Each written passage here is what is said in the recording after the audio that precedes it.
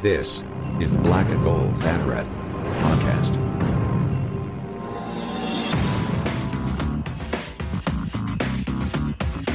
Now, here are your hosts, Jeff Sharon and Eric Lopez. Welcome to the Black and Gold Banneret podcast. My name is Jeff Sharon. Eric Lopez is here with us, as you heard. Also joining us here, Kyle Nash, the student of the game. You know, guys, last night I should have seen this one coming. I said right there in the group chat, this is famous last words. I'm like, yeah, let's record on Thursday, tomorrow night. Like, there's nothing going on. Like, and then here we go. The Chicxulub asteroid has hit college football with conference realignment with USC and UCLA now accepted as of this hour as members of the Big Ten Conference heading into 2024. We're going to speculate this to within an inch of its own life here in a little bit. A little bit later, Baylin Trujillo joins us. He is a quarterback coach, local kid, went to Boone, played a little college ball at USF, but now he's a private quarterback coach. Working with, he worked with Mackenzie Milton. He is working with John Rice Plumlee. He'll give us some insight into working with both of those guys, as well as, just the state of the union in terms of quarterback play at the college level in 2022. And we'll also take a look at some of the other smaller stories that have popped up. We had some schedule releases that we got that popped out. We got some men's soccer schedule. Looks a little bit different with some new conference mates. We got volleyball scheduled out. So, we got some stuff to chat about. But we start, of course, with, like I said, this is the Chicxulub asteroid in college sports. Once this when this happens, we've really crossed the Rubicon. It is official as of tonight. When we woke up this morning, this was not on the radar. Okay. Now it's done. USC, the University of Southern California, and UCLA, the two LA schools in the Pac-12. If I'm not mistaken, Eric, two founding members of what was the Pac-8? Yeah, I think back in the day. That sounds about right. They are gone, and they are going to the Big Ten. Official too. Like, this is is official. It's done. This isn't like we're waiting for the ink to dry on this. They are expected. No, it happened. The Big Ten has announced it as of tonight. And this has really sent, I don't know about you guys, but I feel like this has sent more shockwaves through the college football world than even the Texas and Oklahoma to the SEC news. I think there was a part of that people sort of like had in the back of their mind, like, yeah, that could probably happen one day. I don't think anyone on this planet, outside of people who were actually probably in the room doing these negotiations, had any idea that SC and UCLA would magically become part of the Midwest.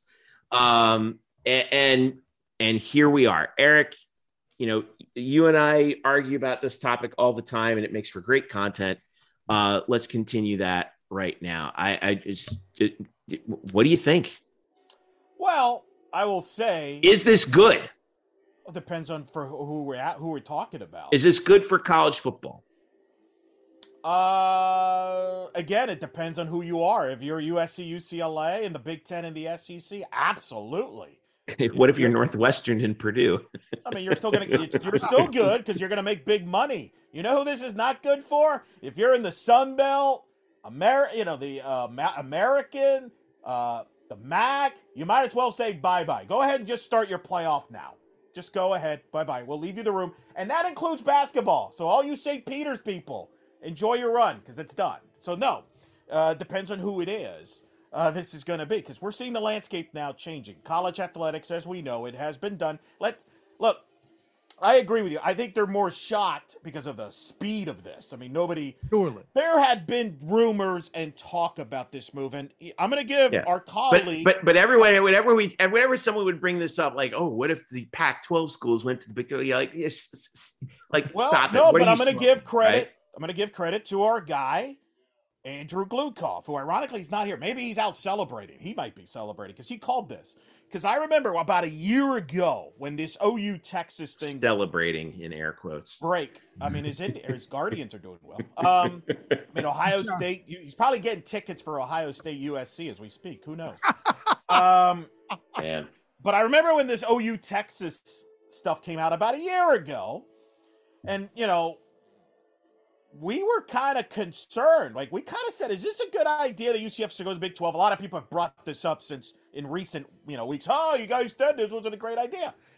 First of all, yes, the reason we didn't think it was a good, at least I will speak for myself, was I was worried that the Big 12 would get plucked, because I thought if you're the Pac-12, this is your chance to survive and get stronger by poaching the Big 12. They didn't do that. I agreed with you, for the record. And so and I remember Drew to his credit on this, because I said, hey, why doesn't Kansas and Iowa State could go to the Big 10? And he said no. He said if the Big 10's going to make a move, it's going to be out west and try to get the LA schools, because that's where the money is. That's where the market is. And he was right. The thing that I think even he's surprised, and I'm shocked, if you would have told me this was going to happen next decade, I would say, all right, yeah, But the fact that it's happened now, I think that's why everybody's a lot more shocked. Plus the fact that the geography, I mean, this is like the days when the San Francisco Giants were in the NL, this is the days when the Atlanta Braves were in the NL West. That's what we're at right now. You know what it is? It's when we had the Phoenix Cardinals and the Dallas Cowboys in the NFC East. Yeah. Or no, even better. I'll do you one more. Do it. Remember when the Atlanta Falcons, New Orleans Saints, and St. Louis Rams were in the NFC West? Oh God, that was bad. That's where we're at right now with the San Francisco. But real quick, does this mean? Because I was thinking about you when we talk about TV all the time, right? TV's driving this. Yes. And our buddy Chris Vanini, friend of the show, we've had him on the show before.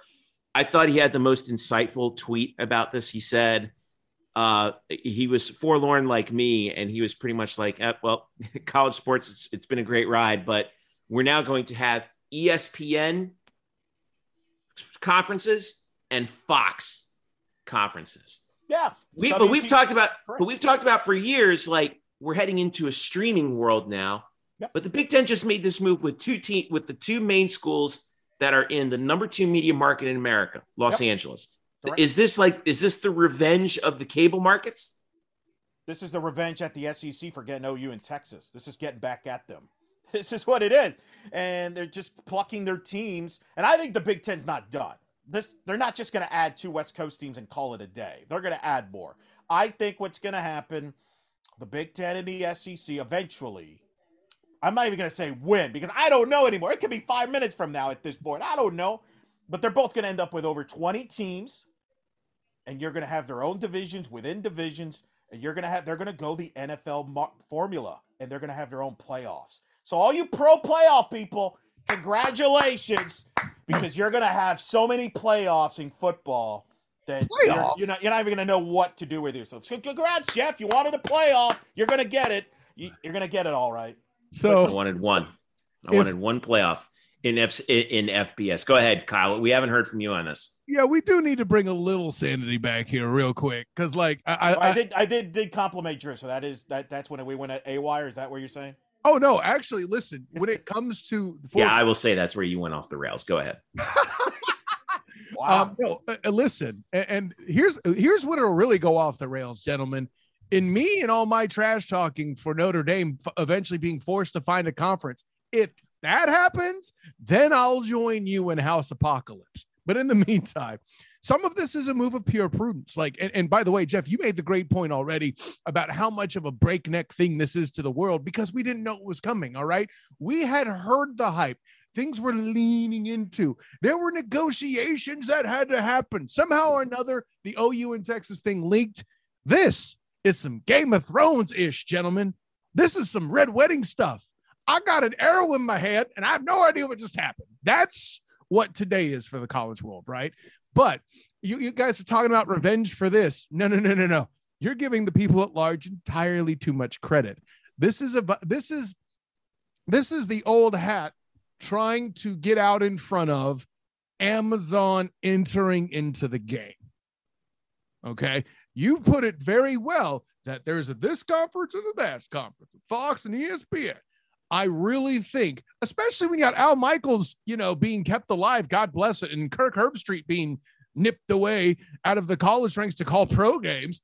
I think this is definitely something to not only solidify that, but then take advantage of the landscape because of the desire for expanded playoff, because of COVID and all the other stuff that happened, and to take in these teams that are good and have been vying to jump to the next level, and also to focus on metropolitan markets like Drew had seems to have predicted. I didn't hear it, but I'm like, it sounds like something he would say. No, he did. I got to give, he's been on top of this from the beginning. The Big 12 recruited, by the way, their most recent 4 additions very similarly. But yeah, go ahead, Jeff. I saw I saw the ping go up when I said something. I forget what it was, but Amazon. I saw you. Well, Amazon. Well, yeah, there was real quick, there was a report from Sports Business Journal. John Alran said that reportedly Apple has reached out to the Big Ten to try and get back into the game here. You mentioned Amazon. I mean, Amazon and Apple, I think, are kind of. Yeah, I don't think you can. Well, you mentioned Amazon, fine, but Apple's also knocking on the door. They have Major League Baseball. They had their big deal with MLS now, right? Yeah, good luck with that. Well, yeah. All 5 MLS hey, listen, wait.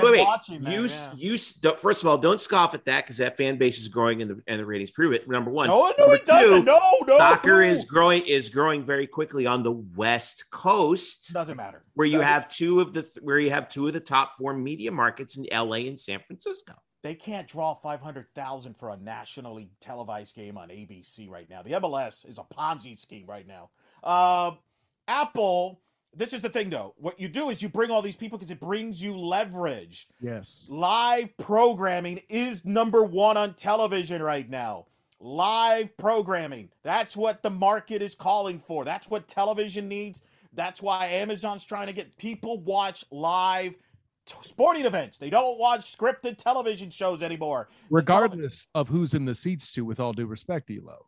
Correct. And I think what college conferences are doing is the best model of any business is the NFL. And what did the NFL do? They have a deal with ABC, ESPN. They have a deal with CBS. They have a deal with NBC. They have a deal with Fox. They have a deal with Amazon.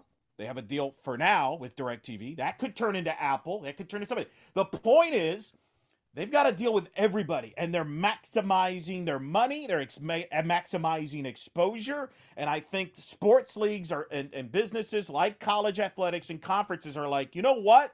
That's how we can maximize every dollar here. We don't need to be stuck here in Evanston to play Northwestern and Indiana on Big Ten Network. Let's grab some West Coast people and expand this and get Amazon involved or Apple involved along with a Fox. Or I think the one network I will predict that will get involved, I don't know if it's Big Ten, but it could be the Big 12 or Pac-12 or whoever's left alive, Turner. I think Turner is going to get back in college football from what I'm hearing. And so I think live programming, Kyle, football, college, and NFL, not the USFL nonsense. College and NFL is the sport that people watch. No, you're absolutely right about that. What I would add too is this, you're talking a lot about the TV networks and how the NFL has all these deals with all these different groups. Let's be clear about one thing. It's not like they woke up, rolled out of bed and said, hey, everybody, you want a piece? No, they had to get there. And I think part of it is, here will be my quick conspiracy theory. The reason why, and I did a video about this years ago, the reason why the NFL is so big now is because the NFL has leaned into, and actually because of the way the game is most friendly with fan interaction directly. Fantasy sports, gentlemen, may have been around for a long time. And gambling. Sure. Well, and in gambling, with FanDuel and DraftKings and all the, there's so many ways now. Absolutely. Right. But those even got to that point based on the way football's kind of set up. And a lot of the sports, structure for media and everything is built around it. Football is slow enough to where you could keep up with it. Slow in that there's breaks between plays that are significantly long. It's only once a week, et cetera, et cetera. It's slow enough to follow and keep up with, but fast enough to still have plenty of action.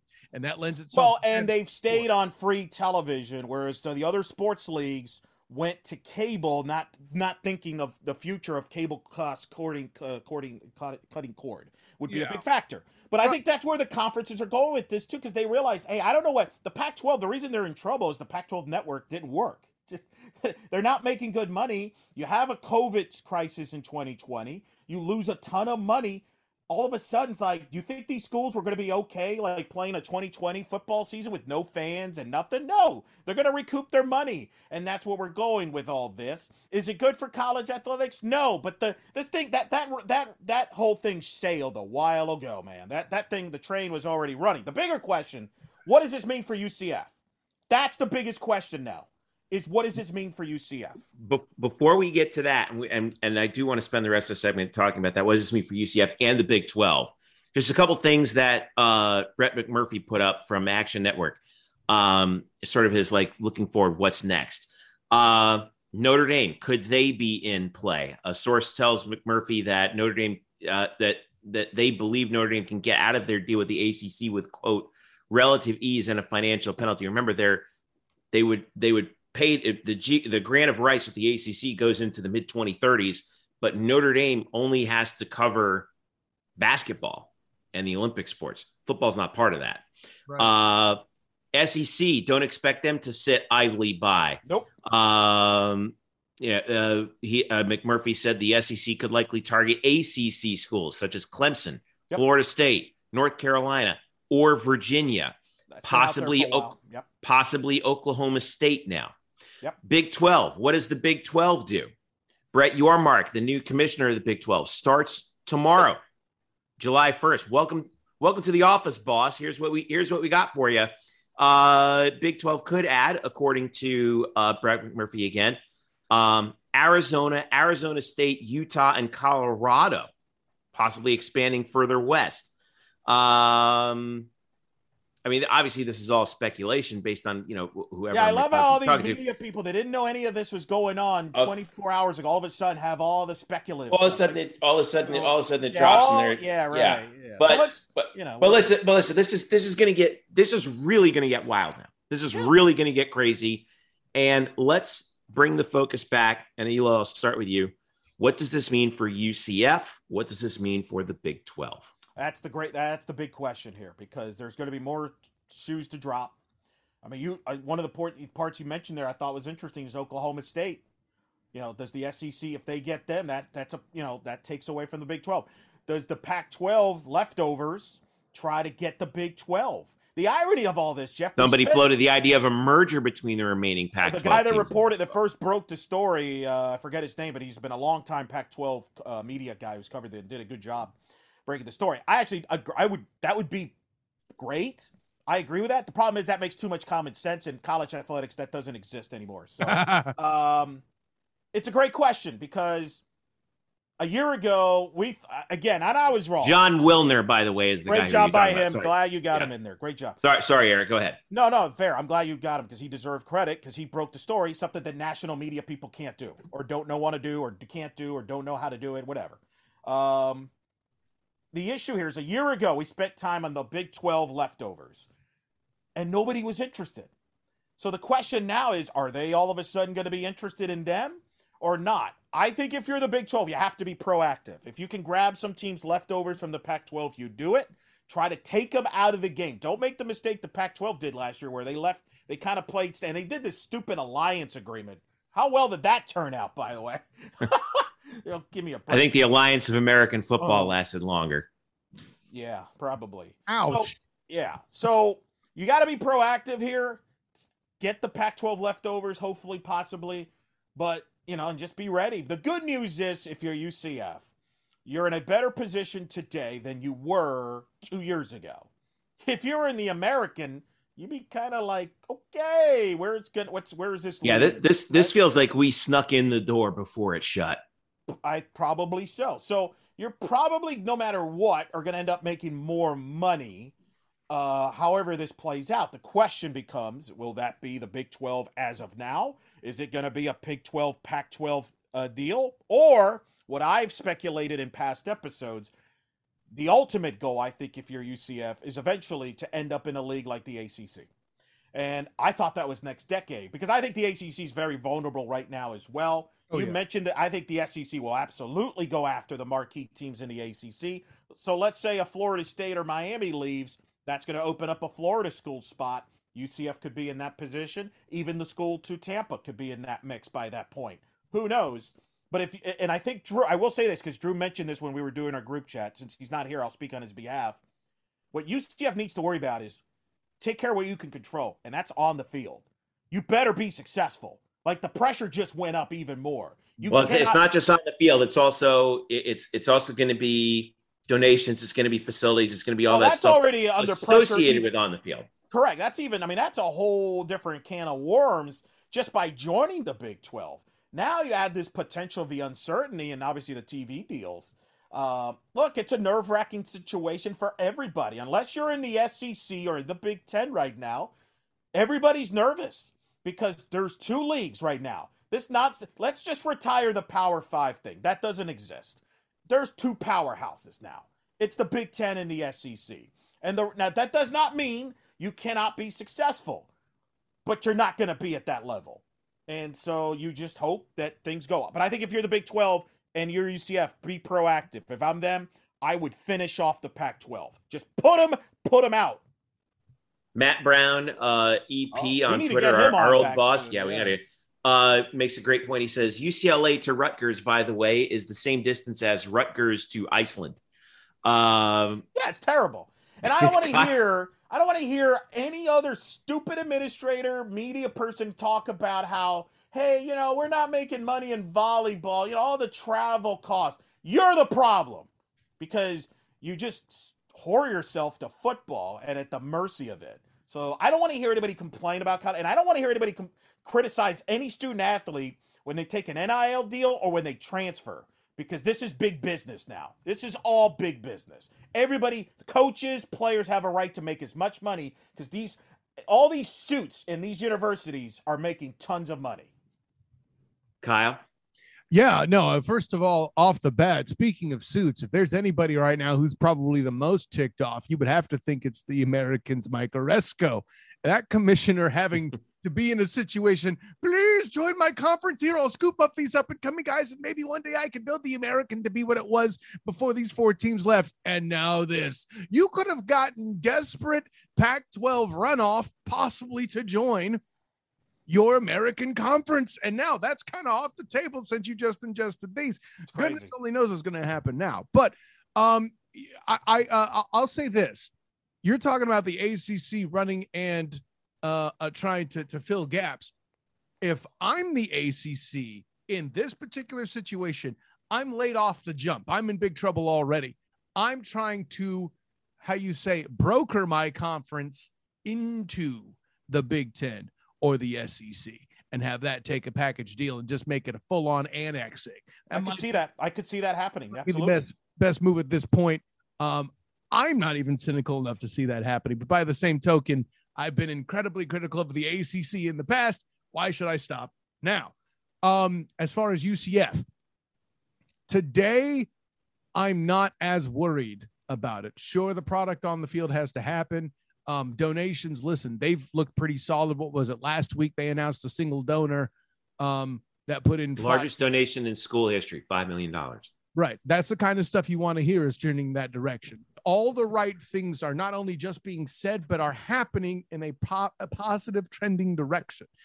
What else UCF also has, and this cannot be knocked, is that the Orlando market in that area is not a bad market. It's not LA, certainly, but it's, listen, first of all, the SEC, if they're going, or any conference needs to try to get Orlando, because then within the city limits, you have the organization that has the rights to the Imperial March, necessary to do any conquering of any sort. Then over and above that, I made the dad joke, Jeff. This is what I do. And then over and above that, the populace of the student body currently is still amongst, if not still the top in the nation. The alumni base is starting to reach those numbers. And guess what? Not all of them are crusty people who are, out of their facilities or whatever. They're actually getting into that demographic where they have the most disposable income as well. So I think UCF has enough of those base things and a good enough level of performance to this end. And give Gus credit. He's doing the right thing by catering to the athlete as well, right? No, that's why he's doing it. You have to do that in today's day and age. You have to. Yeah, exactly. You know, the Twitter handles on the back, the QR codes on the back during the past 2 spring games. Appealing to the players is the best way to get around not being a blue bud, showing them that they're bud. But at the same time, though, you could do all that, and you're not touching SEC or Big Ten schools. You're just not. You're just not going to touch them. The game is. You're talking a different league now, literally. I'll give the fan answer, even though I'm not one, Eric. Just ask UF and Auburn. I'm just saying. I think they would counter with a cha-ching, and then we'll see, and we'll see what happens. That's the thing. Everybody is right now. You're right. Absolutely. It's wild. Yeah. It's the craziest thing. We got the tweets here from USC. I just can't believe I'm seeing that SC logo with Big Ten next to it. It's bizarre. I'll say this from a business perspective, right? Not a sports business perspective, from a business perspective. This is why I think that we've really crossed a Rubicon in the history of college sports. We are not seeing competition anymore. That's over. We're seeing consolidation. Which sport? And if you in all sports now. I mean, there's always going to be competition. Here's why. All right. This is why I'm concerned is you look at any business, and of course, you guys know me, I'm an aviation history nerd. Look at the aviation history business. Look at the manufacturers. We used to have 12, 15 different manufacturers who were real players. You know, Lockheed, Douglas, McDonnell, Martin, Boeing, North American, Republic, Vought, Beach. It goes on and on. Now we basically have 3. All right. Look at airlines. We used to have so many of them. Now we basically have 3 or 4 here in the United States. When you see a big business start to consolidate, that means to me, that feels like you're kind of over a hump. You're kind of over a hill. And what happens? Sure, we see some really cool things for a little bit, but in the long term, what we end up seeing is higher prices, and we see worse service. And what else do we see? We see it takes a longer time frame. We see less innovation over a longer period of time, right? And I'm concerned what that looks like for college football. Everyone says, "Well, it's a business." It's always been a business, but now the underpinnings of that business, the very foundation of it, has changed. And But this happened last year. I don't remember you bringing this up last year. No, same thing happened because there's still college football is still a regional sport. Yeah. Okay. It's not regional anymore. That's over. Tim Brando would argue with you that it was always national. No. No, Eric, I'm just saying what he said. I'm from the New York metropolitan area. Trust me. I'm not disagreeing with you. I'm just saying with Tim Brando. But here's the thing. It's regional. The bottom line is, from a competition standpoint, that's not going to change. There's always in football, there's always going to have the certain conferences and certain schools that will have advantages. By the way, same thing in Major League Baseball. The New York Yankees and the LA Dodgers have a significant advantage over the Marlins and the Rays. They just do. That doesn't mean the Marlins and the Rays can't compete, to Kyle's point earlier. Doesn't mean you can't beat them, but the odds, it's a lot more difficult. The good news is I think UCF has been successful with lack of big bucks by hiring good coaches, being able to recruit the area. You can be successful. You're just not going to be at the highest level possible. If you were hoping that UCF would be winning national titles every year, that ain't happening. But you can still be successful. You're just not going to be at the highest success. If I may take a bit from column A and B, gentlemen, sure. There's plenty of truth in what both of you say, and props to you for citing aviation and making that an excellent analogy. Let me meet you there. All that this consolidation that you're speaking of begs for a market correction. And and while I appreciate your worry because everything you say is accurate, Jeff, I would also tell you that you've been covering a school that represents a very good analogy to another entity that disrupted airlines. UCF is basically Southwest coming out of nowhere, using a method that doesn't have as much money to step in and compete and beat major level teams to the point that they are a major carrier now, right? And you're saying UCF is like JetBlue, basically. I said Southwest, but you could say JetBlue. Southwest. One. Yeah, I'm saying These that. people better be sponsoring the podcast. I mean, if the airline industry had enough money to finance advertising like that right now, but, and I say that to support Jeff's point, as it would appear, but all it's asking for is another market correction. And gentlemen, I'll tell you now that UCF has made the promised land, the good news is Terry Mohajir isn't letting go stagnant. That's a good thing.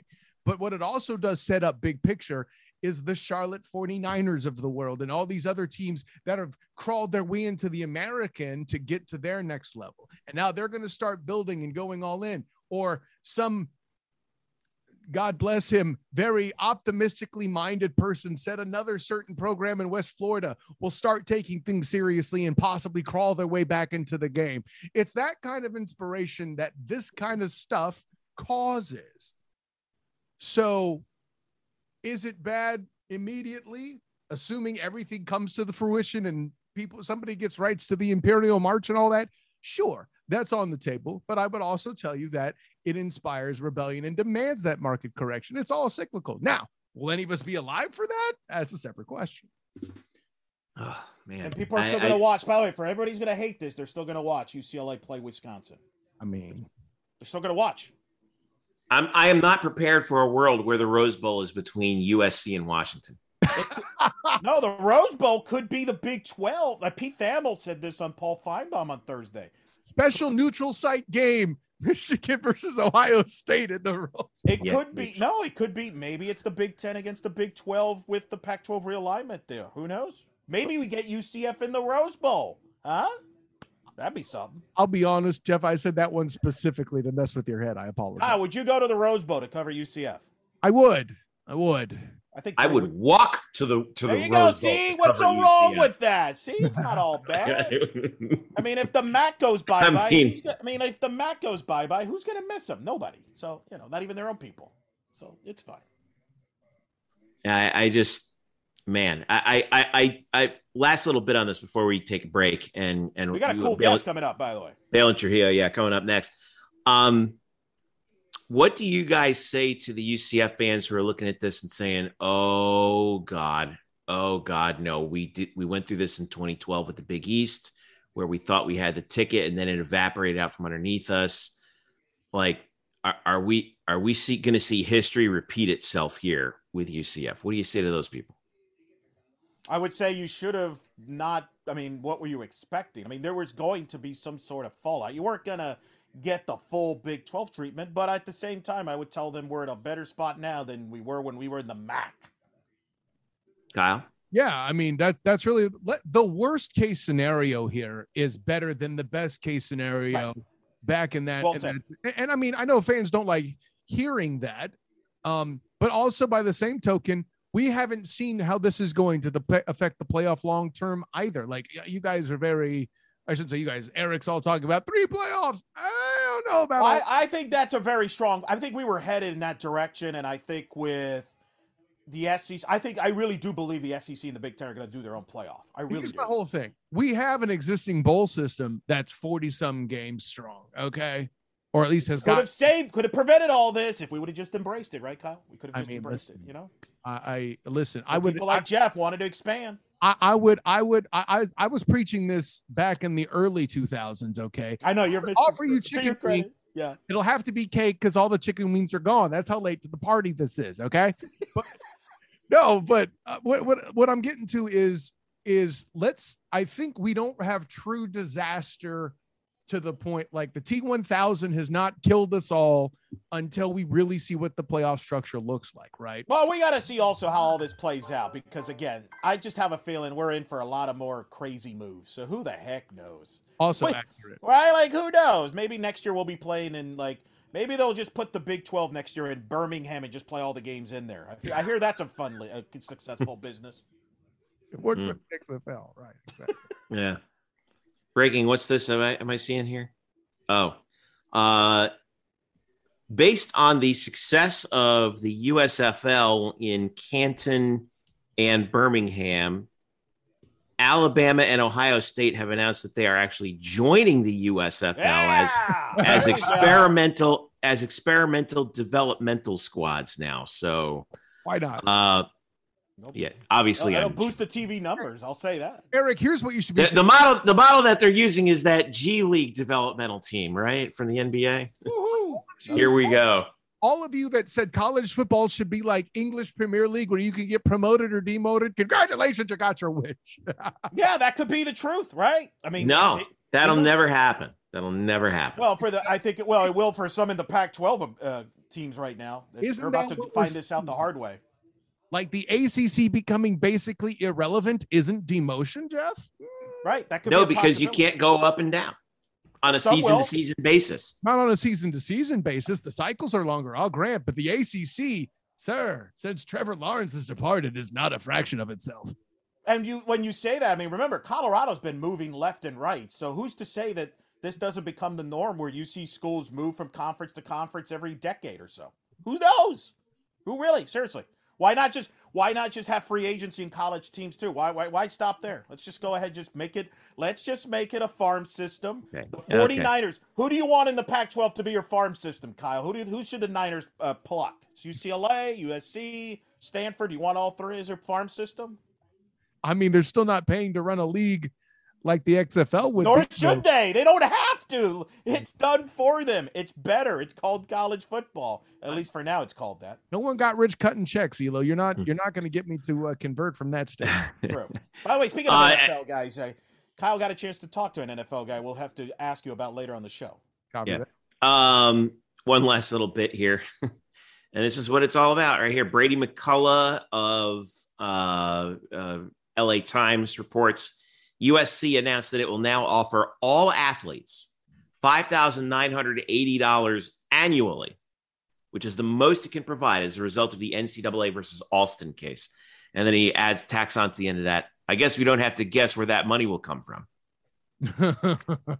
Ain't that the truth? That was the report. They said the USC and UCLA stand to make on average every yearly $100 million. $100 million a year per school. I just, man, what are they going to do? What are they going to do with it? Eric, you sound like, I think you're muted, but no, everybody's making the same, would make the same. What are they going to do with all that money? Do you know what UCF could do with the $100 million? I do hope in all seriousness, I hope they charter all the Olympic sports. Like, have the decent, no more. They better. That's what I'm saying. No, they better if they're doing road trips out to, if the nearest school outside of Los Angeles is Lincoln, Nebraska, they better. In fact, charter, no, private jet. Fire up the Lear production line. Let's go. Let's get the Gulf Streams going. Okay. No, I agree. Amen. I agree. Let's not go. Because I don't want this. I don't want this. This shouldn't be going into the pockets of. Is Chip Kelly still at UCLA? I don't know. Yeah, for now, for another 5 minutes. I just. We'll see you in 3 weeks. Unbelievable. Oh well. All right. Well, look at the bright side. I thought we could just focus on TV contracts for a little bit, and this wouldn't directly affect us. And now it directly affects us. You're gonna be all right. I mean, you're gonna be all right. I hope Kyle. I felt like you were gonna jump off a cliff earlier. I feel like you've gotten better now. Listen. I was up. Well, this is the last word on this before we go to break. You guys, I've been interested by this stuff for 22 years. Ever since I came to UCF, when I learned about could UCF go into a better conference? I learned about the history of it, and I was always intrigued by it. Even, in the previous cycles, always intrigued by, hey, this is interesting. This is really cool. I think this might be good. A few things were like, I don't know. But this is the first time in the modern conference realignment era that I'm like, this is not good for college sports. I do not think this is good for college sports. And I think it signals I think this is going to signal a very negative turn for college sports. I felt we were already there. I feel like last year we were already there. So hindsight's 2020. Hindsight's 2020. I bottom line, this morning, if I told you last night in that group text, hey, tomorrow, watch this. USC and UCLA are going to join the Big Ten. You'd have been like, go to bed. You're sleep deprived. I mean, it's been out there. Which I am. It's been out there. It's been out there like Alabama joining the NFL. Notre Dame being in a conference in football. Right, but but the point is you can't be shocked at anything anymore. That's the point. And this was been going on. I'm not shocked. I'm depressed. Yeah, but you should have been depressed a while ago. Listen, that's my point. We'll get that happy hour in, Jeff. We'll take care of that depression. There you go. It's going to be all right, pun. I got you. Listen, I don't have a kitchen right now. I don't know when I'm going to have a kitchen.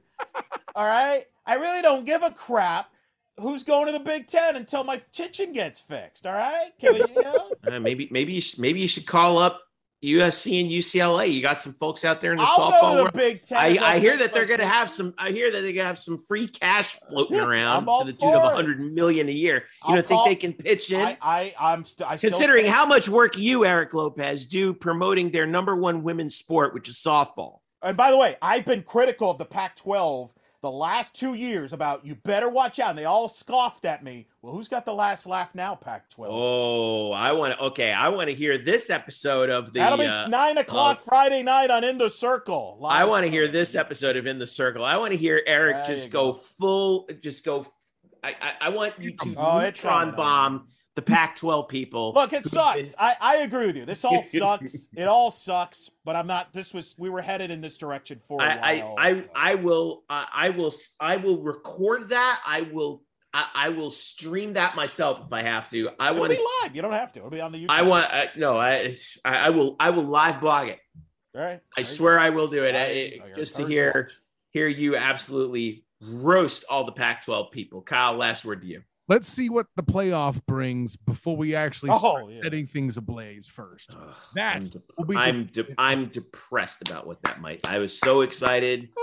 It felt like we were so close, but Jeff was looking forward to that big UAB opening round playoff game for Sunday. Hell yeah. Yeah, that ain't. Yeah, well, you'll get it. It'll be in the group of 5. The also rants, but it'll be cool. You'll still get it. I'm not there yet. If that's by the way, if that's the case, if we have multiple playoffs in FBS, then we don't have FBS. We have 3 different divisions within FBS. So just call it what it is. Don't say it's one division. It's not one division. And I think we call might it something else. And that could be what it is. We might. We'll play it out as Kyle says. Stay tuned. Yeah. All right. Well, stick around to the podcast. We're gonna have a much less depressing second segment for you. Balin Trujillo. I thought Kyle was very interpositive, personally. I tried. Yeah. Well, it's. I don't know. You want depressing? Kyle's wearing a Daryl Armstrong Magic jersey. Be a Magic fan. Now that's been depressing for the last decade. But anyway, speaking of Orlando, some of you followed high school football in the Central Florida area. You probably remember the name Balin Trujillo. He played at Boone and Oak Ridge. Went to USF. Had a college and pro career as a quarterback, and is now a coach. Has worked with Mackenzie Milton and is working with John Rice Plumlee. He reached out to me to come on the show, and we have him on to talk about the work that he's been doing with both of those guys and what Gus Malzahn's offense might look like with a guy who has been specifically engineered to its specifications in John Rice Plumlee, and what college quarterbacking is going to look like in the next 5 to 10 years. It's a really interesting interview that we had with him, and you're going to hear it when we return from this break. This is the Black and Gold Banneret podcast, and we are back after this. Welcome back to the Black and Gold Banneret podcast. Jeff Sharon here with you as we roll on into the off season. And when we get to the off season, when you're talking about all athletes, obviously football in particular, we always think about it, but it happens for all athletes. They go home, they train, they get better for it's all the little things that they do when we're not looking that gets them ready for the next season. Of course, we've seen that so many times with so many different players at UCF who've developed so much from one year to another. And one of the guys who's helped out a couple of UCF players, one former, one active, and we won't hold the fact that he's a USF guy against him. But one of the guys who's been helping out, who helped out Mackenzie Milton and is now helping out John Rice Plumlee, is Balin Trujillo. Balin is a Central Florida kid who went to USF, and then and after his graduation, after his playing career ended, got into coaching and is now the head of B True quarterback training. That's BTRU. You can check out his website at BalinTrujillo.com. BalinTrujillo. And joining us now on the podcast, Balin Trujillo. What's up? How we doing, man? I appreciate you having me on here. And like you just mentioned, man, I've been having the pleasure of training some of the guys that had a big impact in UCF back in the future, and hopefully we'll have big impact here coming soon. And so I'm really, or actually in the past, and going to have some impact in the future now. So with that being said, yeah, I've been having the blessing and ability to coach quarterbacks all across the country for the last 8 years under my training, and worked in the biggest camps like the Elite 11, do big camps with other quarterbacks that made it to the top, like Quincy Carter, Kevin Olson, and relationships with Kurt Warner. And so I've definitely been around some of the best ever do it, and trained some of the guys who are the best at what they do. So it's just been a blessing, man. And UCF is right here at home, so it's easy to get connected with those guys in college, like Mackenzie Milton and John Rice Plumlee, and start working with those guys in the offseason to prepare them for what's ahead for them. Yeah. And people forget this, but hopefully, if they're, my age or maybe a little bit younger, they don't, you're a Central Florida kid. You played at Boone and then went to Oak Ridge. Yep. And just to recap, I want to make sure that I had your path correct. You did go to, you did get into South Florida and suffered some injuries, and then you finished up your career at Delta State, and then you played professionally, Central Florida Jaguars, or Florida Tarpons, and the Orlando Predators as recently as 2019. But then you focused your attention into coaching. And a couple years ago, we had Darren Slack on the show, former UCF quarterback from back in the day, in the same business as you, and gave us a lot of insight into what goes into quarterback play these days. I want to get your input now, because it is so much different than even 10 years ago when you were playing. What is different for a college level quarterback in 2022 as opposed to even 2012, 2009 when you were playing? Yeah. So the biggest difference, and a little side note there, I never played at Delta State. That was actually the kid I was competing with. I was at Webb International after I transferred from USF. Okay. It's my apologies. Yeah. I'm sorry. Yeah. So I went to Webb International down in Lake Wales, still centralized in Central Florida area towards Lakeland and Lake Wales area. So, but yeah, when I was getting recruited out of high school myself, the stigma was 6'5" pocket passer. I think that was a really big indication of if you're going to make it to the Division I level or not. For me, I just had a big arm. 6'1" max, 6'1.5". So it wasn't really the prototype, quarterback unless you were a dual threat guy.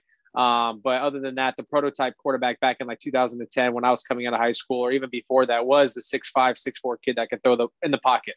Now the game's completely flipped. Now we're seeing more spread offenses, not really pro style offenses, where the running back's more geared towards the centerpiece of an offense. Back in the day, now it's definitely the quarterback. And so you got to be more mobile. Now you have to be a dual threat RPO type of kid, maybe not as fast as, a dual threat, a true dual threat, but you have to have some type of, threat with your legs. And that's definitely changed college football. It's given more kids opportunity to play at the highest level. Looking at the two guys that you just mentioned earlier that I trained, Mackenzie Milton, he wasn't the biggest stature, right? 5'10", 5'11", maybe 6 foot. Then you have John Rice, who's right at the 6 foot mark, maybe a little under. So, those guys are explosive players. So, the game has definitely changed. They're not looking for the prototype 6'5" kid unless they're in a pro style offense, but college football is so competitive now to where everybody's now running the RPO and spread. So it just opens up the door and opportunity for a lot of quarterbacks that might be undersized that aren't that 6'5" prototype that it used to be back when I was playing. Yeah, I feel like, it's so interesting that you say that because, I think we all remember like playing football with our friends, in the, like street football with our friends, right? And then as we all grew older, there was a point in time when, whoever was the kid on the block who was like the best athlete, like when we got to high school, he would be the running back, but now he's the quarterback. Yes. And I think that's interesting how offenses has changed. And Gus Malzahn, I think, is a good example of that. He literally wrote the book on the no huddle spread offense. And I just got done reading that a couple of weeks ago. I was on a plane flying back from Hawaii, but it's the pace of everything is much faster. So, it's no longer like you can just sit in the huddle and kind of get the play from some tight end coming in on a new package. Now you got to be really quick on your feet in terms of making decisions before the snap. How much more complicated is that these days? Yeah. So, like you said, it's definitely changed. And I think Gus Malzahn's offense is a very great offense for a quarterback that can both throw and move on the run. And we saw that when he was with Cam Newton, right? They won a national title with a guy like Cam Newton. But then you see kind of his expertise in the offense when he came in at UCF and had Mikey Keene and even Dylan Gabriel, who aren't as athletically gifted like Cam Newton was on the ground, but they can both still deliver the football pretty well. So, he gears his offense really towards the quarterback's strengths.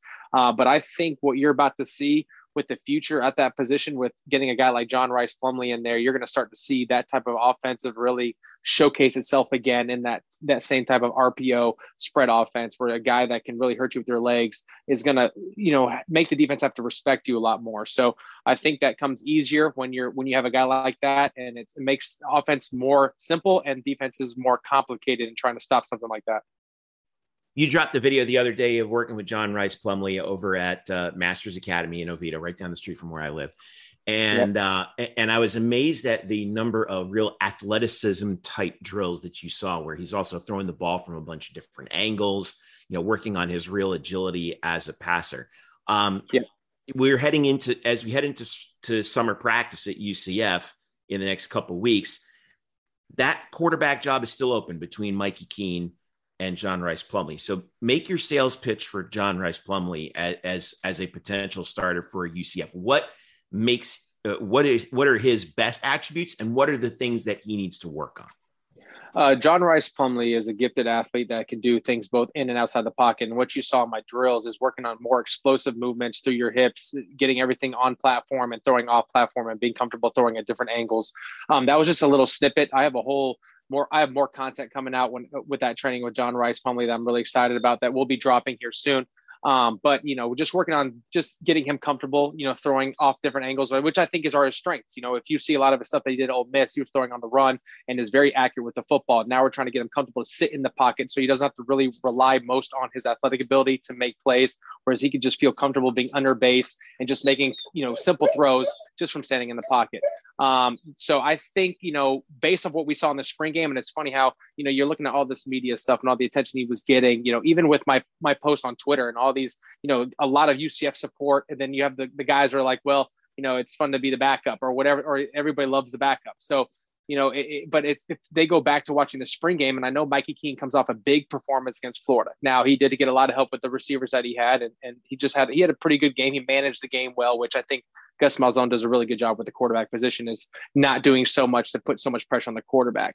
But now when you see this new spring game and the new style offense, and you see the guy they bring in with Tommy, the freshman, you're starting to see the style that Gus really wants to play with. And that's back when he had Cam Newton, a dual threat guy that can make plays with his legs and also do it in the air. And we saw that in John Rice Plumlee in the spring game. If you guys recall, he almost scored on every single offensive possession he had. So there was not many mistakes. He's very explosive. He makes great decisions. He doesn't put the ball in danger. And let's not remind you guys, he was a Georgia commit coming out of high school and ended up flipping to Ole Miss. And it was between Ole Miss and Auburn, which is his connection with Gus Malzahn. So when he hit the transfer portal, he hit up his guy. And now obviously he was highly recruited by Gus. So that plays a lot of big factors into John Rhys coming into fall camp. And I think it's his to lose, to be honest, even though Mikey Keene had a great year last year coming in and replacing Dylan Gabriel after injury. I just didn't think he did enough to secure that spot coming into the starter, bringing in a guy like John Rhys Plumlee, who's played in the SEC, who was a SEC All-American as a freshman. I mean, you don't just get that honor unless you're the real deal. And so he was a freshman All-American in the SEC at Ole Miss. And then unfortunately through playing baseball, Matt Corral had a lot more reps during the spring where he took off, and that kind of helped him go, to get the edge going into the fall camp the next year in John Rice's career. It kind of took off from there as playing, receiver, quarterback, or what have you. So Matt Corral was also Lane Kiffin's quarterback recruit at USC. So he followed Lane Kiffin at Ole Miss, which they already built that relationship. So there was a lot of factors in that. It's not like John Rhys was really outbeat by Matt Corral. Matt Corral is a phenomenal talent. But let's be honest, John Rhys is an SEC quarterback. Now you're coming into UCF. I mean, at the end of the day, he can light it up and really showcase his skill set against some of the competition he's about to play, because a lot of those guys haven't seen that type of skill set before. What's he got to work on? I think he's got to work on, like I said, staying more comfortable in the pocket. I think throwing off base and not really trying to work on throwing off platform all the time, because he's so good at that, because he's so athletic. He's going to be faster than any edge player that's going to come off the edge or anybody over the middle. So he's going to get out of pressure really nice. But it's just to feel comfortable staying in that pocket and just delivering, simple stuff like throwing the out to the opposite hash to the sideline, or you're staying there reading a defense and not having to think about, hey, I need to escape first, or trying to find a pocket to slide through. Just sit there and be comfortable, work on your timing of your drops, and just making the throw, making it easy for yourself, because at the end of the day, you are a quarterback. And if you really want to take your talents to the NFL, you're going to have to showcase that you can play quarterback in like a pro style setting, to where you're sitting on platform, under base, in the pocket, delivering the ball with just nice, easy fluidity with your footwork. But again, he's going to play to his strengths, because Gus Malzahn does that with the RPO with Cam Newton. If you see Cam Newton, there's not a lot of times where he's just sitting in the pocket. He's literally reading the defense end, getting outside of the pocket, making throws, making quick slant reads, or taking off with the football. And I think John Rhys is going to be special and electric. I think that's one word with him, is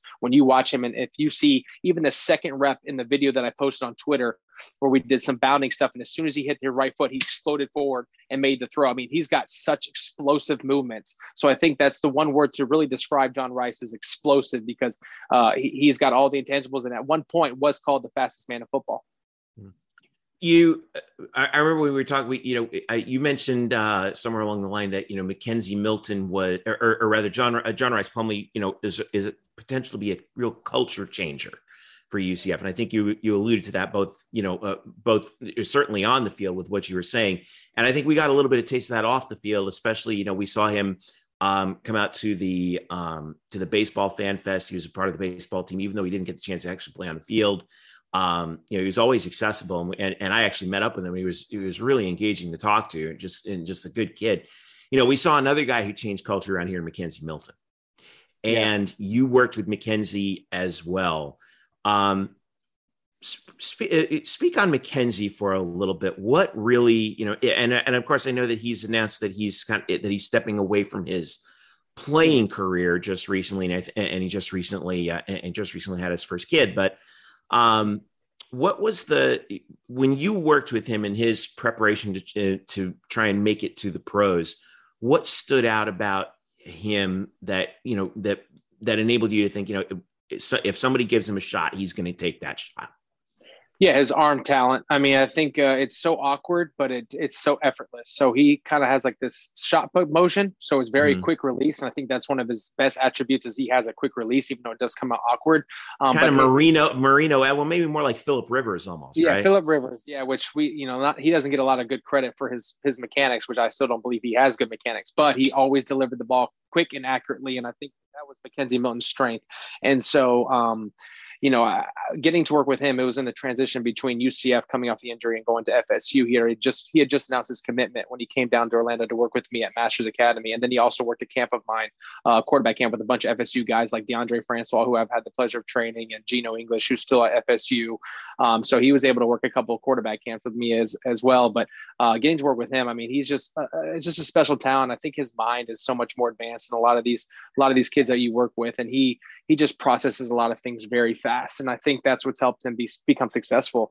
And it's just amazing to see how his career really took off. And unfortunately, the injury did happen. Similar injury happened to me when I was in college, kind of altered where I was headed. But Mackenzie, he's just, like I said, just a unique talent, and his, like I said, he can make any throw really from that arm angle and throw off platform and really throw in platform. And he was comfortable in the pocket, as we've seen in that offense with the coaches that he had. I mean, he did a lot of great things inside the pocket and out. So he really was a true pro quarterback. And unfortunately, with the injury and some of the stuff that he was going through post playing, which a lot of people don't know, but I found out when I trained him, sometimes his leg would go numb, and that was pretty scary. There was one point in my training where he even took off his cleats. And if you guys look at my pictures that I posted, there was, some photos with cleats on, some without, because he lost feeling. And you can't play at a high, in my opinion, at that high level, knowing some of the things that you're still having to recover from your severe injury. The fact that he's able to step on the field at Florida State was just a blessing, in itself. So and he still had a lot of success. That Notre Dame game was probably one of the most iconic games we'll ever remember as fans. His first game back, and literally almost led a big comeback against a top 10 program in the country. And he did some good things throughout the season. So.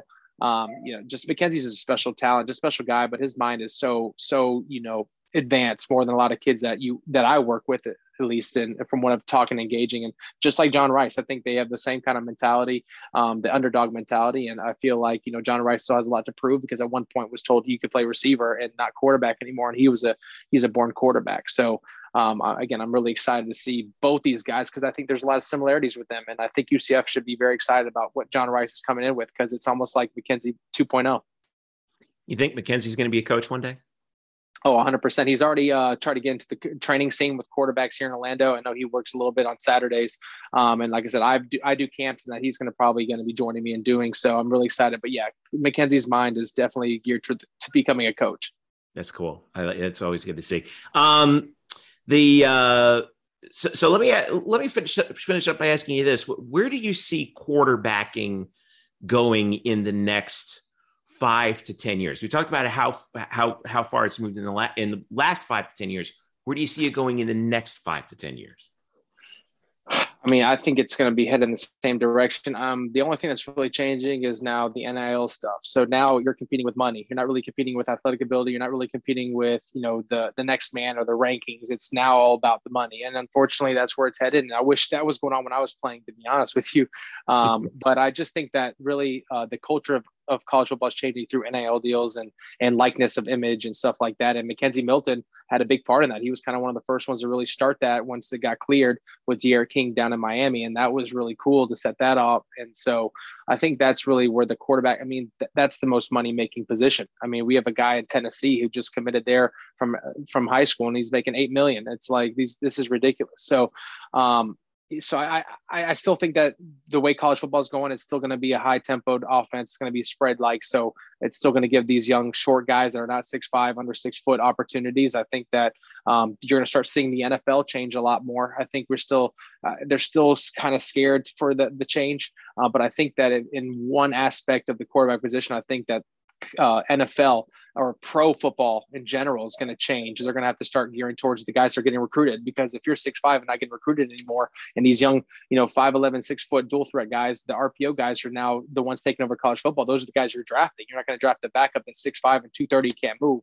So that's what the NFL likes right now. So you're going to start seeing the quarterback position change probably in the professional realm, which is going to be great, because again, right now you see a lot of great quarterbacks in college that never make it in the NFL because they're still not that transition. So once the NFL coaches are starting to buy into what colleges are doing, or even when college coaches move up to the NFL, they start implementing, that style offense, like a Chip Kelly, right? What he did with Philadelphia, like anything like that. I think that you're going to start to see big change in the bigger levels, which again, is going to open up the door for everyone now. And then I think that's when we're going to see real big change. Yeah, it's funny. I've heard coaches say so many times, like college coaches say, we can only work with what the high schools give us. Now that's filtering up to the next level, right? Where the NFL is going to say we can only work with what the colleges give us, and we're starting to see it's very slow. I'm glad you mentioned Chip Kelly because he had that success in Philadelphia at first, and then it kind of petered out once the NFL defenses tried to figure it out. But it's always evolving, right? And then what happened with Chip? He kind of consults with the Patriots a little bit, and that completely changed Tom Brady in his last couple of years in New England.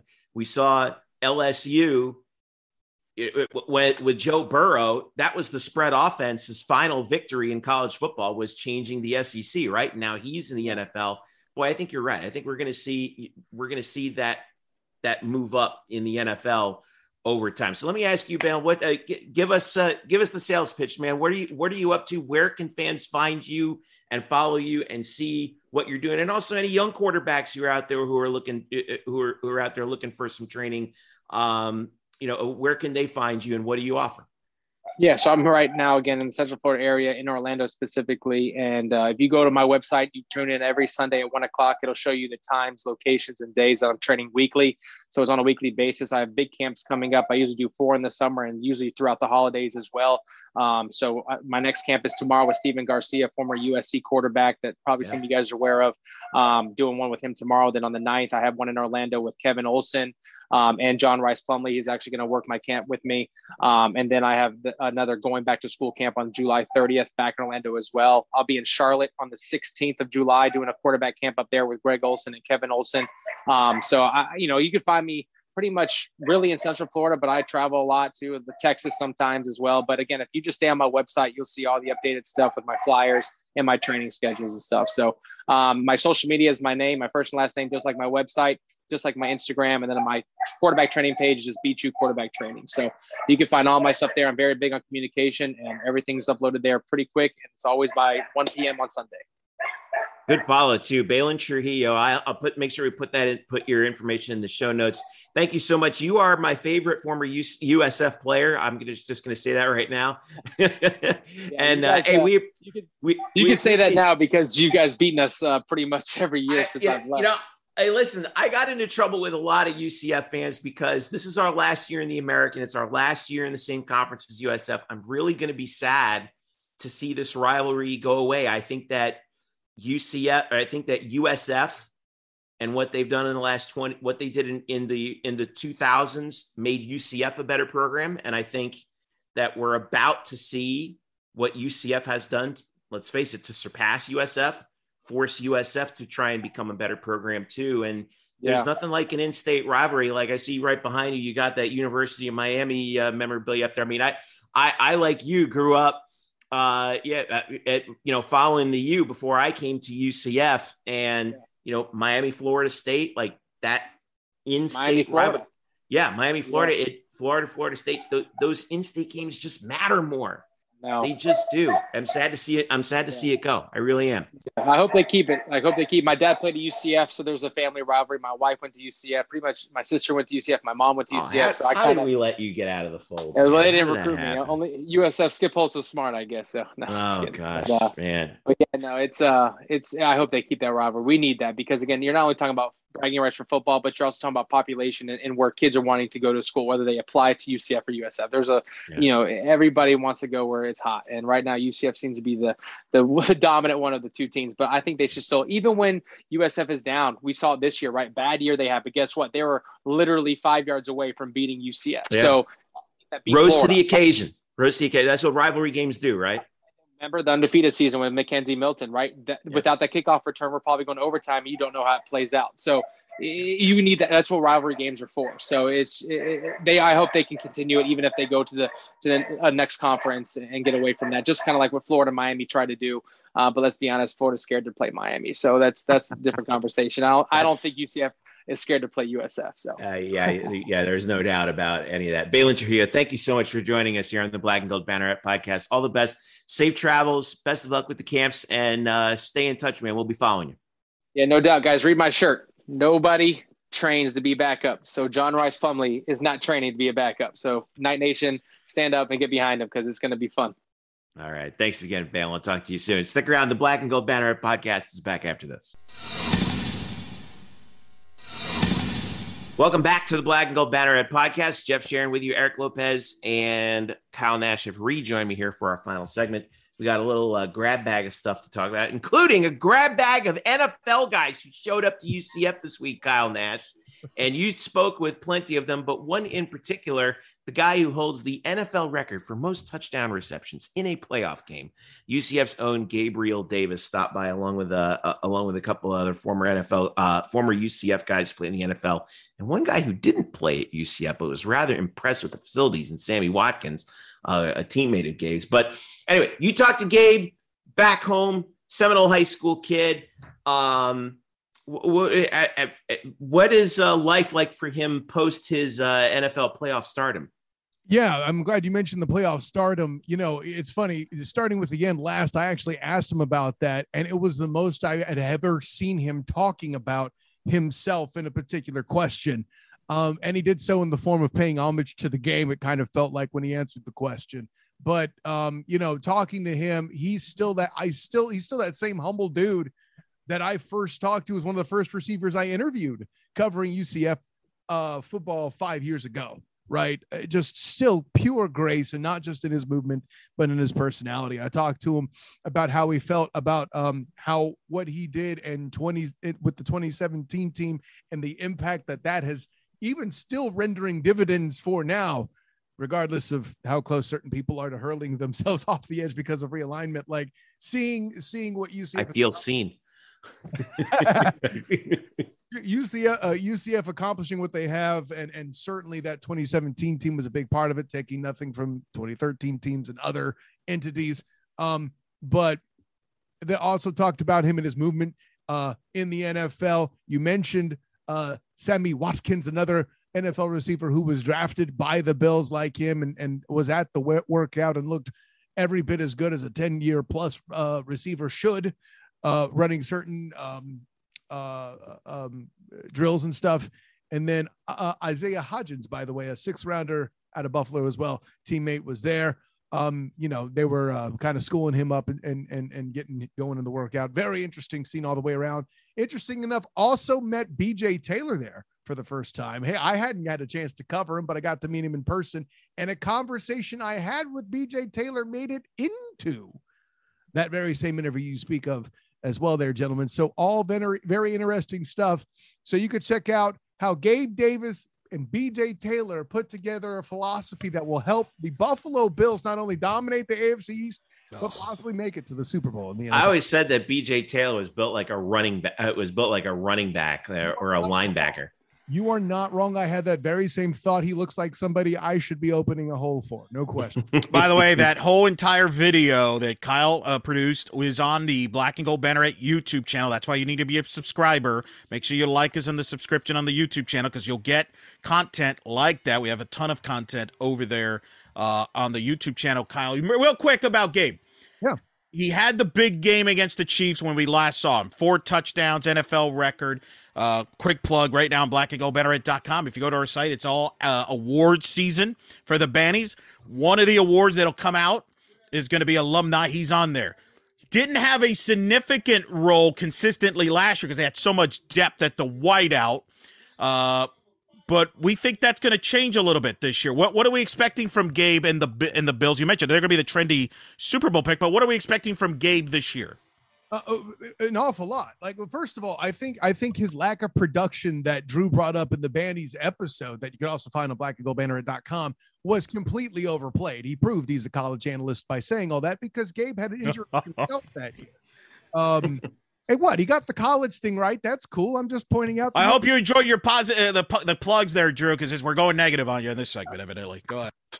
No, but joking aside, like it's forgotten he was dealing with injuries. Like it felt like everybody on the Bills roster was, and look to him to be that same reliable guy. The comparison I would make would be like a Brandon Johnson in this past year's UCF roster, being there to make big catches and put points on the board and make those catches in big situations when Stephon Diggs is, or a la Ryan O'Keefe over here, would be when he's double covered or draws all the attention. Gabe Davis has proven if you leave him alone, he's going to hurt you. Yeah, we'll see how it goes. Hopefully Mike Hughes still recovered from covering him in that playoff game. Oh, that boy, come that up was in my UCF on UCF crime. Yeah. And then Latavius Murray is not with an NFL team. Interesting to see if he lands with an NFL team here. We're only a few weeks away from training camp, right, Kyle? Or how many days, Kyle? You're our NFL guy. Kyle covers the National Football League. Well, I'll say on July 24th is when the Jaguars. Well, he covers the Jacksonville Jaguars. Oh, come on. Hey, wow. NFL teams come to town to play them, Jeffrey. Wow. Our friends in JU. All right. Shaquille Griffin is still the top corner and held DeAndre Hopkins 3 catches. That's right. We got Shaquille there. That's right. Good call. Yeah. Some really great golf news for UCF. How about Jess Baker, UCF women's golf, won the British Amateur, 4-3 in the final. She went 6. They have a two round stroke play phase, and then they go to match play. She went 6-0 in match play to get the figure. Wow! Congratulations to your British Amateur champion, Jess Baker, UCF women's golf. Speaking of some more contract extensions, Eric Lopez, Cindy Ball Malone just signed her contract extension. Obviously well-deserved after winning 49 games last year and pulling off the double. What do we know, Eric? What are the terms? How does everybody feel about this? So according to the Orlando Sentinel and our friend Jason Beatty, she is getting now $200,000 a season starting, depending when you're listening to this, now. Congratulations, Coach. $200,000 a season. That's a big July 1. Yeah. Her extension is through 2027 now. Each season, though, that she's here at UCF, she gets extra $10,000. So in other words, a year from now, she'll get $10,000 added to that, $10,000 added to that. Which is a very creative way of scheduling, of negotiating a deal where you raise your money as you're going into the Big 12.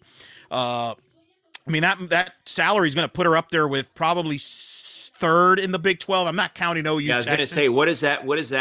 That's going to put her up third calculate. place. Kenny Gajewski just got a big extension at Oklahoma State. He's probably in the 350, 400 range. Baylor's a private school, but they're at 250, 300. But this is TCU, does TCU have softball? No softball for TCU. No, they don't have TCU. They don't. Right. You don't even. Yeah, they think they're all about baseball over there. So this is a big deal. This is a really big deal for Cindy. Big to get him because remember Arizona State was open, and Arizona State, from what I understand, was interested in her. But she's happy here. Wants to raise the kids here in Orlando. Kyle, so investing in softball after the successful season was big there. I think for Terry, it was very important. Both sides make it happen. There's other things in the contract too. By the way, how about this? If she's here July 1st, 2027, automatically $60,000 added. How about that? Just for being here. Just for being here. $60,000.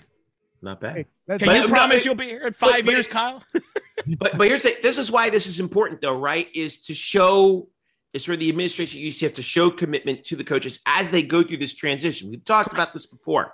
Yeah. But that uncertainty, that's hard to deal with. Like when you're trying to recruit and we've talked about how the recruiting landscape has really changed for UCF, not just because of the conference, because of all the other stuff. Sure. So job security, really important because what you're saying to your coaches is, hey, we think you're the right people to get us through this and to help us move from being a competitor in the American to competitor in the Big 12. That's big. It's big investment. I expect, from what I understand, there'll be some renovations at the stadium. It's going to take a while. Some things they can do right away. I would not be surprised if you see a video scoreboard next year or the year after.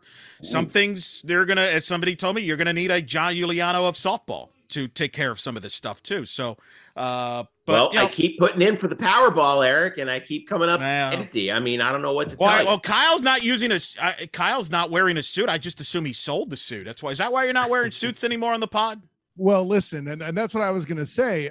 He's down to basketball, old basketball jerseys. Next time we know he's going to be going shirtless, and then and then we are going to have to avoid doing this in video. You should be so lucky. No, that's what I'm saying. I spent all my efforts trying to keep another coach, and I appreciate you not gloating that your sport still has theirs. I try to be respectful. No offense to Satia Messer. I'm really stoked what she's going to bring to the table. That's the greetings I got, Kyle. I had people from Athens saying, "Hey, can you tell Kyle we said hello?" In Athens. I don't know what that's about. By the way, real quick, softball adage: Sarah Willis announced. Oh, on her Instagram. Tell me about this, right? So she's a two-way player, basically a pitcher. Was the number 7 recruit in the country in the 2019 class, according to X Rating Softball. Played at Washington, limited action, a lot of depth there. She comes over to Sydney. What's funny about this, Heather Tarr is the head coach at Washington. That's Sydney's mentor. They just spent the last few weeks coaching together in the Canada Cup where they won the gold medal. So I think she knows the inside information, Sarah Willis, but this is a young arm to try to develop. She could throw 70, has power with the bat. I expect UCF to still be aggressive. July 1st is important if you're a baseball, softball fan, and because it's the last day to enter the transfer portal without needing a waiver. So July 1st is important from that standpoint. So UCF's probably going to be looking for another pitcher or two at some point here to add, because obviously with the graduations of Gianna Mancha and Kamo Woodall. So, but Sarah Willis adding to that, very similar, boys, to Gus Malzahn's philosophy, because Gus just added a big-time guy from the Florida running back, adding depth that we joked about, the running back depth here for this team. I mean, this is the new landscape. We talked about in the first segment, Kyle. Coaches now have to go to the transfer portal for needs, get some experience, and build depth. Yeah, you're talking about DeMarcus Bowman, who was at Florida, transferred to UCF, announced a running back. Had only he was a former 5-star, had only 81 yards last year in Gainesville, but is now in the mix at UCF. But hey, keep the portal coming. Well, what's significant about that? The portal giveth and the portal taketh away. I'm totally in favor of the portal givething. But what the thing about is we don't know yet if he'll be eligible for this year or not. That'll play itself out on now that. But he's a young guy. Part of this too, boys. Coaches, I think you got to start thinking about adding pieces, not just for this year, but you're adding pieces for when you get to the Big 12. Right? You want to have a roster ready to compete as best as you can when you enter the Big 12. So while Bowman may or may not be a factor this year, he could certainly be a factor by the time they get to the Big 12. That's part of the thinking, I think. I think it's the same applies to these players you add here, like a Sarah Willis type, although I think she'll have a more of immediate role. But you get my drift on that. Hey, building up running backs is how you build to compete in the Big 12. Keep those explosive offenses off the dang field. Just saying, Eric. Agreed. Well, and that's always been Gus's style, going back to Auburn, to Trey Mason and those running backs. I mean, that's always been the bread and butter of their offenses, and I think for this team to be successful in 2022, no question, the running game will be the force of the lead in that offense. All right. That'll be a lot of fun to take a look at, all right. Got some schedule releases to talk about real quick. First thing, volleyball. Regular season starts September the 2nd. That's a Friday, 7 p.m. at the venue. UCF takes on Syracuse. Todd Dagenais coming up big for your boy here, setting up his two. Did you set that up? Did you help Todd schedule? I have no. I'm just assuming this is a little gift from Todd to me. I appreciate it. There you go. Look at this. Who else is on the? But they have Miami's on the schedule, right? We've got. So the first home weekend is Syracuse and Kansas State. The second home weekend's UNC Wilmington, Miami, and Illinois Chicago. They're on the. Okay, so here's week 3 in the preseason. They call it the preseason, but it's the non-conference regular season. They are up at Kansas. So a little Big 12 preview action. Huh? I believe Kansas State too, right? In that tournament? Well, Kansas State comes here. That's right. But in the Jayhawk Classic, they're playing Omaha, Kansas, and Lipscomb. Well, and you make a good point there. Interesting to see, because UCF men's basketball, it's been announced they're going to play Oklahoma State in the Bahamas in a tournament there. Yeah. I wonder if we're going to see more of this, of UCF sports teams playing Big 12 teams the year before they joined the Big 12 as a tune-up. I wonder, I don't know if that was part of Todd's philosophy on that or not, but it is not a bad idea to play some Big 12 teams this year to get ready for it, right? To get a taste of it. Yeah, well, in the Olympic sports, I mean, the coaches have those relationships. Yeah.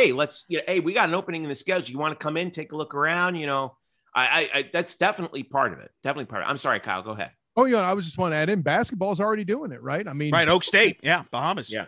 And I would not be surprised if you see, all the sports teams maybe get involved in there. Now, expand on this, Jeff, because obviously the non-conference is shortened than normal because there's an expanded conference schedule. And I think this hurts Todd because Todd always schedules very difficult non-conference schedules. But when you're limited, which he is, with the expanded conference schedule, you can only do so much. And I think this hurts them because, this is my biggest pet peeve about college volleyball. Every sport, for the most part, has a 50-50 conference, non-conference schedule formula. Maybe a little bit slighted more towards 60-40 sometimes. Right. Something to that extent. I feel volleyball by far is the one sport that is way too much. It's conference dominated. And to me, that favors the Big Ten. Here we go. Big Ten.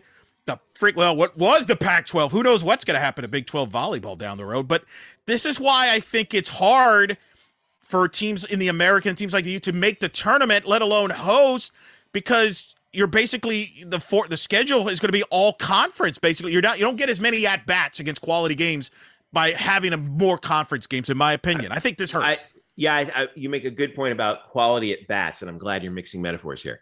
It's a 28 match total schedule, and the max is 32 in the regular season. I think they just passed that. 15 in the venue. But here's the deal. 20 of the 28 matches are in conference because they're playing everybody twice.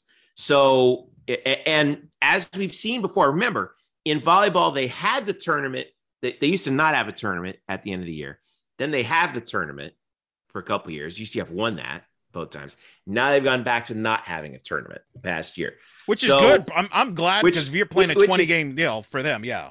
Right. It's good. But what took that advantage away, right, where you're not facing a team that can drag down your RPI, as you know from softball and we know from volleyball, is, again, you take a look at softball, you have a lot more opportunities against non-conference teams. I thought that really helped out Cindy. No question. Question about it, right? But, for Todd, even basketball to some extent and baseball have the same luxury. Soccer has a better deal there. Yeah. Right. That RPI, there's kind of going to end up being a sort of a ceiling that they're going to, a glass ceiling that they're going to be stuck underneath for much of the season, unless somebody steps up in the league. Unless a Cincinnati, Wichita State Houston has Tulane. Tulane, their coach is now at Iowa. Yeah, I mean, we don't know what's going to happen with them, right? But again, that kind of gets dragged down by playing teams like, I hate saying it, but South Florida. They're just not good. UCF has and they got to play them twice now. Here's the problem: they got twice, and they got to play a bunch of other teams twice. They always did play them. Right. You're right, South Florida. But I'm saying they're going to play other teams that are in the bottom of the league twice now. Yeah. So like ECU, for example. Correct. Yeah. Good. Right. And that's. It's tough because there's going to be you got McKenna, you got a really good group. You're going to be the favorites in the league. I think they're right on the cusp. They're the runaway favorites. Easily. And they're on the cusp to host. And I really do think, and I'll ask Todd, and we're going to ask a lot. I think the softball run, right? That's going to inspire if you're volleyball, doesn't that inspire you if you're a player on that team? Like, man, they can host. We can host. We can do it. There's a lot of. I think there's a little competitiveness. Sure, in a positive way. In a positive way. We got to the second weekend, but I just don't like this domination of conference games. It's not Todd's fault. It's not. I don't know how the Big 12 is going to do it, but this is one of the issues I have with volleyball. I think non-conference should be more games. I think for the sport. But anyway. And the other thing is, we used to have. I forget if I mentioned this before, but we. Prior to this season, there were 4 non-conference weekends at the start of the season. Correct. Now there's only 3.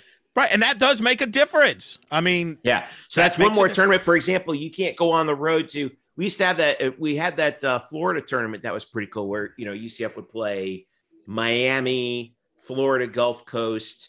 Well, and it hurts. For example, like last year, Todd got to Penn State to come here. Maybe this year they would not have been able to pull something off like that. Now the good news, but Georgia Tech came here. Correct. That was a great tournament. Maybe the best tournament he's hosted since he's been here. If you think back to that tournament with Georgia Tech and Penn State in the same field, the success they had, tougher to do when you have less work. Now, the good news is this is the last year you're in the American. So when you're in the Big 12, the disadvantages that I'm talking about will actually work to your advantage now, in a way, to some extent. But, we'll see. We'll see what happens with volleyball there. But, hey. Speaking of, now, the last thing we want to talk about right now is another schedule release, but there's some stuff that went on, obviously, last week that we didn't get the chance to talk about. Men's soccer. It is now official. UCF has joined the Sun Belt, or will join the Sun Belt Conference in 2023 for men's soccer only, because remember, the Big 12 does not sponsor men's soccer at all. And the Sun Belt, who has reinstated men's soccer only just recently, is all of a sudden now, I mean, no joke, probably the SEC of men's soccer now with the schools that they have. Well, what's funny is all this, like, we've been like, I don't know what complaint, but we've been concerned and all this landscape changes in football. Meanwhile, men's soccer's laughing at everybody. It's like, what do you guys, we guys were ahead of you guys way before football. Like we've been changing the landscape before you, we already halfway through. Can we at least use a soccer analogy? They're now a group of death. Oh, it is a group of with death. the World Cup reference. I'm gonna faint. Here's why it's a group of death. You ready? Here's the schools who are in the Sun Belt for men's soccer. James Madison, Marshall, who won a national championship a couple years ago. Old Dominion, Coastal Carolina, Georgia Southern, Georgia State. Solid Southeastern teams. All right. Plus Kentucky, South Carolina, West Virginia, UCF. And we did the study and got to give tremendous credit to Bryson, because he helped us out with this. And we've taken a look at soccer and we kind of speculated a little bit about like what would happen with UCF men's soccer, potential homes. Right. And one of the options we had was the Sun Belt. And you had, and I believe we had, what was it? I think it was like 5 or 6 teams in the top 50 RPI in men's soccer now, including UCF. Like, this is a murderer's row that they're heading into now. And this is good competition. Scott Calabrese is thrilled with this. And I'd be interested. There have been some more grumble. I've been feeling some things out around the Sun Belt and seeing, could they be done here? I don't know. Nobody could be done in realignment. Maybe there's no such thing as ever being done in any of this stuff. We could use a little stability. But meanwhile, they're going to be playing in the American this year, but even the American has a new look this year. Right. So the soccer, the schedule for UCF's final season in the American has been released. And we have some associate members who have joined in FAU, FIU, UAB, and Charlotte. So the men's soccer schedule is out. They open with 2 exhibition matches, one on August 13th, one on August 17th, which, as I look at the schedule, is now a month and a half away. What in the world is going on out here? Now, here's who they got in the non-conference. At Wake to start the season, regular season, August 25th. Home opener, North Florida, August 29th. They got FGCU on the road. UC Riverside comes here. Then they go out to UC Irvine. Those are two tough games against West Coast teams. And then you got, and then home games in conference. Now, this is in conference again. FAU, SMU, at FIU. Remember, Scott Calabrese came over to UCF FIU is really FIU. good too. Yeah, FIU. Yeah, and really FIU is really good. Home for Charlotte, October 22nd. Home for South Florida, November 2nd. In UCF's final American regular season. Do we know what do we know what the tournament formula is? Has that been announced yet? I don't think they've announced yet. I'm curious if they're going to tweak it or keep it the way it is. You mean in the American? I haven't heard anything new on that. Okay, because normally they would have 4 teams, but obviously the league's grown, so I'm curious. Yeah, normally it would be normally it would be 4 and hosted by whoever was the regular season championship. It's going to be interesting. It's going to be interesting. Obviously, with men's soccer going to the American one last year, expanded league. Then they go to the Sun Belt. We'll see how the Sun Belt looks. I will say for all the sorry, Eric, but all the things everyone was talking about with the American, I thought that they made it that this was a nice move bringing in these 4 teams for this season. Yeah, because those are 4 quality teams. They really are. Well, yeah, I mean, with USA going down the tubes, yeah, I mean, it's a good move. So we'll see what happens. My hope is, and we'll get into this more as we get closer to the seasons. I hope UCF continues to play, for example, like an SMU in non-conference, because I've really enjoyed that rivalry. It's always fun soccer there. Interesting to see, too, what will happen, obviously, with UCF, USF, and men's soccer, as well as do they could play FIU and FAU. Maybe, I do wonder, Jeff, could you see where maybe Calabrese for non-conference will schedule USF, FAU, or FIU and keep the travel down since you're going to travel a little bit more in the Sun Belt? Could that be, could you see that? I hope so, yeah. I mean, the travel's not too bad in the Sun Belt, to be honest with you. I think it's actually much better than if you had like a regular Big 12. You're still playing a bunch of Southern teams. You got 2 teams in Georgia, for example, that you're still going to play in. Coastal Carolina is not that far away. Huntington, West Virginia. I'm so sorry they got to go back to there. Jesus. I don't mind it, considering what it's going to do for your RPI. That's a good. Well, let's hope. Let's hope. I mean, we hope. We'll see. I mean, as you know, this could change, but I don't think anybody's ever excited to be in Huntington. Are you? They won the national title 2 years ago. Yeah, but it's Huntington, West Virginia. Kyle, would you be excited if we said, "Hey, Kyle, can you go to Huntington, West Virginia"? I'd rather go to the Rose Bowl, sir. Well, of course, everyone would rather go to the Rose Bowl, Kyle. But we don't play Marshall in the Rose Bowl. We play them in Huntington, West Virginia. And you know something? I went to Huntington. Let me put it this way: I would rather. That's why I was bringing it. See, Kyle finally figured it out. I was setting him up because I knew he had been to Huntington, and he didn't really go with me on that. I'd rather go to Huntington, West Virginia, to play men's soccer than pretty much anything else. Yeah. Kyle sold me on that. I was setting him up, and he decided not. He just didn't swing at it. My boss is from West Virginia. Ixnay on the Ash. Okay, touche. Fair enough. All right, touche. But is he from Huntington? Did he go to Marshall? Bro, he has a WV on the back of his truck for a mountaineer. So just don't take chances. So he likes to rag on Marshall. That's what you're telling me. No, actually, yeah, you're right. He totally. You're telling me that. You're also good. Sounds to me like you're telling me that he's going to hang out to some of these West Virginia UCF football games. What you're saying to me? You guys gonna be hanging out? Maybe I will go. Maybe he'll give me a place to stay. There's a thought. He's a golfer. Let's do this. All right. Let's move on. That is enough West Virginia talk for one show. Thank you. So there you go. There's your by the way, Eric Lopez, you and I know this just as well. This is UCF's second go round in the Sun Belt. Yes, it was. They had a brief stint there. 30 years, one season in the early 90s. What's old is new again. This is not your granddaddy's Sun Belt that UCF is. The good news for men's soccer is they don't have to worry about what's going on as far as the Big Ten and football and all that. They're good. They're good. Well, ACC and Pac-12, yeah. Yeah, but that's, I'm just looking at this right now. They just have USC. I mean, USC, UCLA, Big Ten logo. Holy smokes. Wow. I just don't. I can't. No. I can't. This is right. Like, I still have a hard time processing the fact that the Houston Astros are in the American League. Well, that's peanuts compared to this. Actually, and I'll be honest, I still have a hard time processing that the Milwaukee Brewers are in the National League. That's how hard this is. By the way, real quick, I mentioned earlier UCF Oklahoma State. That's out. The Bahamar Hoops tournament. It's the Bahamas Championship, not the Maui one. It's the other one. November 18th, Oklahoma State UCF. DePaul and Santa Clara is in that field.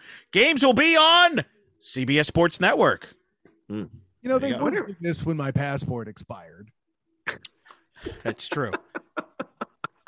I wonder if Dave Ryan's going to be out there for CBS. Let's see. I got to check in with Rhino, see what he's going to be up to. So, all right, that'll do it for our show for this week. Hey, listen, first of all, huge thanks to Baylin Trujillo, our guest earlier today. Make sure you follow him at Baylin, Baylin Trujillo, Trujillo. That's his Twitter handle, and also BaylinTrujillo.com. For all his information as well. Thanks again to Kyle Nash, the student of the game, the SOTG on Twitter. Eric Lopez Elo on Twitter. Keep voting. The bannies. Yes, our bannies voting is continuing on blackandgoldbanner.com. We're releasing 2 awards per day. We'll be doing this through the rest of this week and into next week. As women's sports voting, by the way. I mean, I know we talked about it, but my mind's blowing just watching it. I had to get that and remember the fan votes, right? So the winner of the fan vote gets one vote. Each of us individually on the staff get one vote. And if there's a tie, the winner goes to the winner of the fan vote. So folks, your vote matters. All right. But we're also not going to let you hijack the process here. Okay. I'm just saying, we have to, we're trying to keep the integrity here, but we got 8 of them already up now. And we got, how many? I think we have like 16 or 17 to go still. So we got a few to go. We have a few to go. We got some to go, but it's a lot of fun. And yeah, it's fun. It's been great to hear some of the chatter, some of the back and forth. And and I appreciate the athletes also. Oh, they did. Listen, it's getting pretty competitive out there. The one award where which one was it, Eric? Was it freshman of the year? Which one? Well, there's a couple. Renaya Jones. Oh, she was pumping up the breakthrough athlete there for the female. Breakthrough athlete of the year. That's right. Renaya Jones was chiming in. And we had a little like UCF track versus UCF softball thing going on Twitter for a little bit. Correct. And that's the beauty of this. And it's going on, too, in the, for example, now the other men's awards, too. It's going like the freshman has been really super debated between football, men's basketball, and baseball. That's been going back and forth. So, yeah. And there's some more stuff to come. The baseball guys have been active. Yes, and that's awesome. And that's the thing. I mean, they appreciate the coverage and they do. It's always cool to see them. Just be excited to be nominated, as they like to say. That's been very. We're just happy to be here. We're just happy to be nominated. Correct on that department. But yeah, Latasha Smith for breakthrough female. I mean, you had her being pushed. But Renaya Jones, her teammates. So teammates are getting involved and helping each other out, which is always cool. I love this. More engagement. It's fantastic. All right. So for all of us here at Black and Gold Banneret, make sure you follow us at UCF Banneret _SBN for all the latest, including those awards going out as well. You can also follow us on Facebook, facebook.com/Black and Gold Banneret. And of course, blackandgoldbanneret.com, where we have all the latest from UCF sports as the off-season, brief though it is, rolls on. A month and a half, we're gonna have events to cover. I can't believe how quickly the summer is going already as you listen to this in the beginning of July. So for all of us at Black and Gold Banneret, for Eric Lopez and Cal Nash, I'm Jeff Sharon saying happy Independence Day. Enjoy the weekend. Be safe out there, Night Nation. Thank you so much for joining us. Hope you enjoyed the show, and we will catch you next week. This is the Black and Gold Banneret podcast.